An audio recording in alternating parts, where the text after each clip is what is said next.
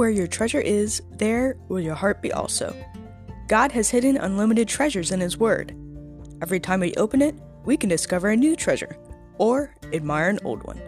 What will we find today? Let's dig in. Here's Carla Early with Treasure Hunt in the Word. Do you look forward to being alone for some peace and quiet? Or does the word alone suggest loneliness to you? I ran across a quote the other day that says, to be left alone without God would be too awful for words, but to be left alone with Him is a foretaste of heaven.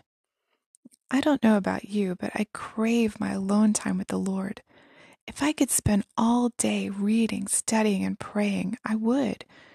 Why watch TV or grab your phone in your downtime if you can spend time soaking in His Word, talking to Him, gaining His wisdom? And if you think about it, throughout the Bible we see so many times when someone was alone with God and then God did something great. Wasn't Abraham alone with God when He came and showed him the stars and said, "That's how many descendants you'll have"? Moses was alone in the wilderness with his sheep when the Lord spoke to him from a burning bush and changed him from a shepherd in the backcountry to the leader of God's people.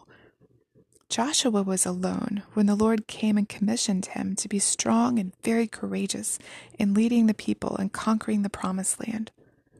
Samuel was alone when he heard the voice of God in the night. Gideon was beating out wheat in a winepress, hiding from the Midianites, when God called him to gather an army and fight those Midianites. Daniel was alone praying when Gabriel appeared and began telling him things that would happen in the future for his people. In the New Testament, both Zechariah and Mary were alone when the angel came to them announcing the birth of their sons. The Samaritan woman was alone with Jesus when He asked her for water and revealed Himself to be the living water. Mary Magdalene was alone in the garden when the resurrected Jesus appeared to her and sent her to be the first missionary to tell His disciples He was alive. Peter was alone on the roof of Simon the tanner when the Lord sent him a vision that led to the Gentiles being welcomed into the church.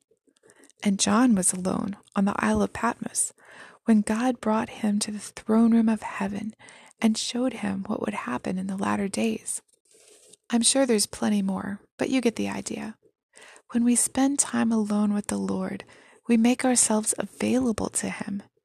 And those who make themselves available, He chooses to do some pretty amazing things.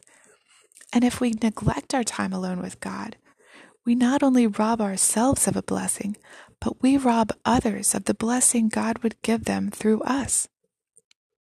In Donald Whitney's Spiritual Disciplines for the Christian Life, he says it this way: think of it. The Lord Jesus Christ is willing to meet with you privately for as long as you want, and He's willing, even eager, to meet with you every day.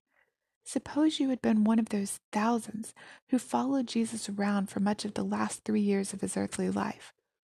Can you imagine how excited you would have been if one of His disciples had said, "The Master wants us to tell you that He's willing to get alone with you whenever you're willing, and for as much time as you want to spend, and He'll be expecting you most every day." What a privilege that would have been. Who would have complained about that expectation? Well, that marvelous privilege and expectation is always yours.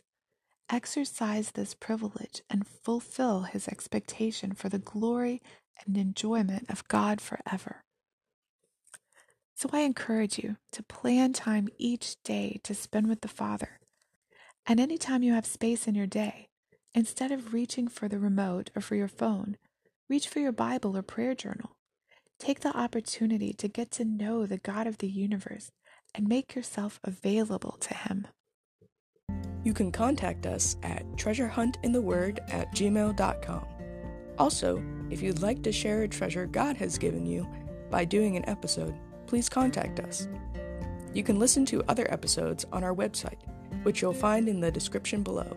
Thanks for listening, and remember, where your treasure is, there will your heart be also.